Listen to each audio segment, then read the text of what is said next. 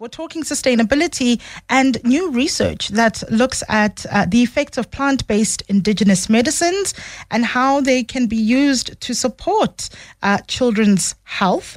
It was a study done in the Northwest. It looked at about 61 plants, 34 families, and it yielded a pretty interesting results. And to speak to us about this study is one of the researchers on that project. They're a researcher of African Indigenous Knowledge Systems, Dr. Tshepiso Ndlovu, who joins us on the line. Dr. Ndlovu, a very good morning to you. Welcome to Weekend Breakfast. Good morning, Cooks. Thank you very much for your time. Dr. Ndlovu, tell us about what question was this study looking to answer? What was it looking for?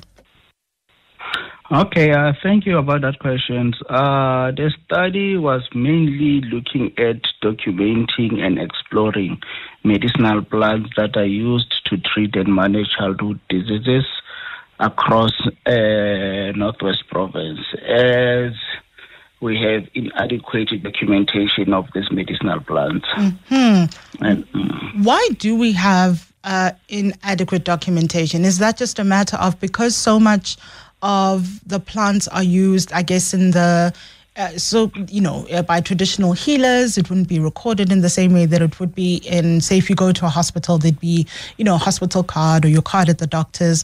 Why is it that we don't have a lot of documentation? Because indigenous medicines are used quite a lot in South Africa. Yes, indeed. In South Africa, many people still rely on traditional medicine for their primary health care. However, most of the studies have been focusing on other diseases such as your sexual transmitted diseases, hypertension, and so forth.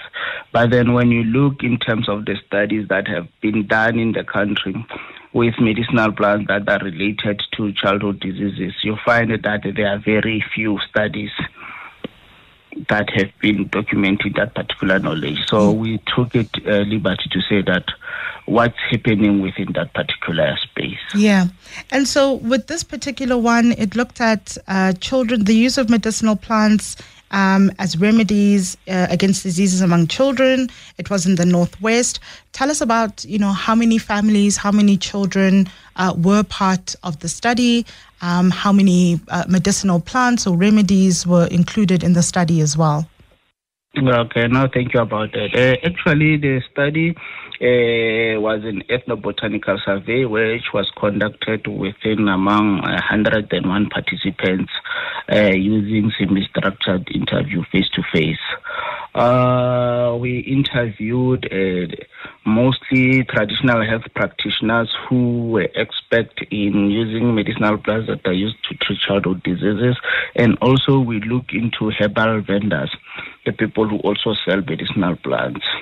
So in terms of our citations, or in terms of our analysis, we used the ethnobotanical indices such as your frequency of citation, the use value, and the informed consensus factor to analyze the data, whereby we managed to get a total of 61 plants from 34 families that were recorded for managing 7 categories of childhood diseases, resulting from 29 subcategories of diseases. In this study, what was more interesting is that skin-related diseases and gastrointestinal diseases were the most prevalent diseases conditions that were encountered by the participants. Mm-hmm. And also in terms of your frequency of citation, which had plants such as Artemsonia, Elengotium, Camelina diffusa, Europhobia protesta, Blueband fruitensis were the most cited plants that people normally use to treat these various diseases. The other interesting one, it was that in terms of this plant, you find that one plant was able to at least manage several diseases. So there were also different plants that were joined together and as a concoction. Mm-hmm. And also one of the most interesting part, it was that leaves and roots were also the most frequently plant parts that were used, whereby decoction and maceration was the main preparation method of these particular plants. And normally 60% of these medicinal plants were administered orally and so forth, and 39% were administered tropically. Yes, I was reading yes. I was reading an article about this research, and it said this particular study yielded the first comprehensive inventory of medicinal plants and indigenous knowledge related to child's healthcare in the area. And does that mean this is the first time we have, I guess, this kind of research, how medicinal plants, indigenous medicine is used to treat children? Is it specifically in the Northwest or in general? When we say related to children's healthcare in the area, which area are we referring to? Oh, yes. In the area, especially in the Northwest, this was the first study that to be done in terms of this research. There was previous study that was done by Asong et al., Dr. Asong et al., whereby he was only looking at medicinal plants that are used for skin treatments within that particular area of Northwest. Then in this study, we managed to get 3 plants that were also similar to what he recorded before, that were used by children. But then beside this, in our previous study that we did, we managed to look into the whole medicinal plants that are used for children in South Africa, whereby we could see the gaps that there were 194 plants that were recorded in different studies. But then these studies were not specifically focusing on children. They were focusing on different diseases. So what happened is that from this 194, then we added these new plants, the 58 plants, because I think 3 plants were already mentioned in the previous study. So this actually contributed around 58 plants. Mm-hmm. And yes, so to the country's pharmacopoeia, yes. Coming out of this research, there are some recommendations that were made, given the, what the study found, the impact of indigenous and traditional plants on children's healthcare, and there were 2 main ones. Could you share, what those recommendations were?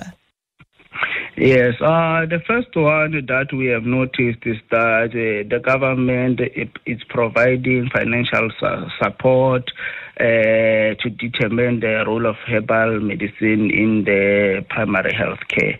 But then this needs to be also accelerated, whereby funds are being made available so that this medicine, the traditional health practitioners and also the researchers and people who are interested, we need to test this medicine further, to determine the efficacy, to determine the appropriate dosages and so forth. And also, we also noticed that since this study documented 61 plants, so our main question was, how many plants we don't know about that have faced extinction and so forth. Mm-hmm. And that was one of the things that we said, that we should have more botanicals to ensure sustainability of these plants, and also to provide a role of much needed medical care. Because you see, in the Northwest province, there approximately 40% of the ecosystem is currently under severe stress, which means that 11 out of 61 vegetation sites, or 14 out of 18 river types are classified as threatened within that particular space. Yeah. And because of the over-harvest of these medicinal plants may also, cause to these plants to extinct and so forth. And so the idea of the botanical gardens, Doctor, would those be, is the idea is that they would be community projects, so they'd be started by the community, and or often, traditional healers are in communities, or they would be botanical gardens that the state would start and run and maintain for the purposes of, protecting, harvesting, growing these species that are threatened with extinction and overharvesting? I think this project should be not be a one-sided project, because if it's one-sided project, the other part will feel like that is not important. So it should be a joint project that whereby the government play a certain role and also the traditional health practitioners play a certain role, because of at the end they are the custodians of this particular knowledge. And in terms of, your particular focus is on African indigenous knowledge systems, just how much do we know, how much, and particularly in terms of archiving, documenting, you were saying one of the big challenges with regards to medicinal plants, for instance, is we don't have a great deal of documenting. Just how much of those knowledge systems, of that knowledge and information, do we have documented that we can refer to, that we can share, that we can test? In terms of the medicinal plant, I will be more on specifically on medicinal plants. Look, South Africa is one of the biodiversity hotspot with at least approximately 25,000 to 30,000 plant species that are being that are found within the country. And if you look at how many plant species that have been identified as medicinal plants, you will be shocked, because we are around 3,000 medicinal plants that have been identified as medicinal. And from those particular medicinal, we have, I think, 772 medicinal plants that are as commercialized in different farm markets. So if you take all that proliferation, you will see that medicinal plants, we still need to document more knowledge, given that also the elderly are now,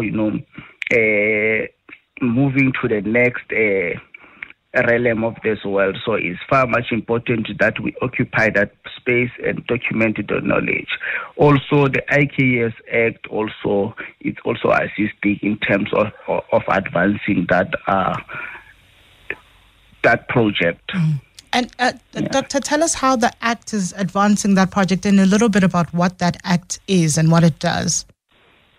Okay, so we have the IKS Act that was signed into law in 2019.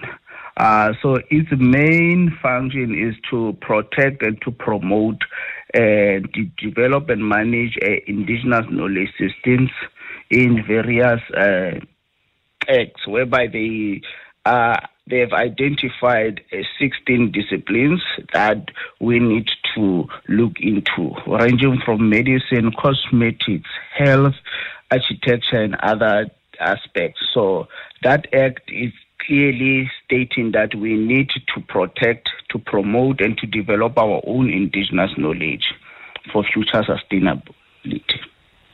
Dr. Ndlovu, thank you so much for joining us this morning. We really appreciate your time.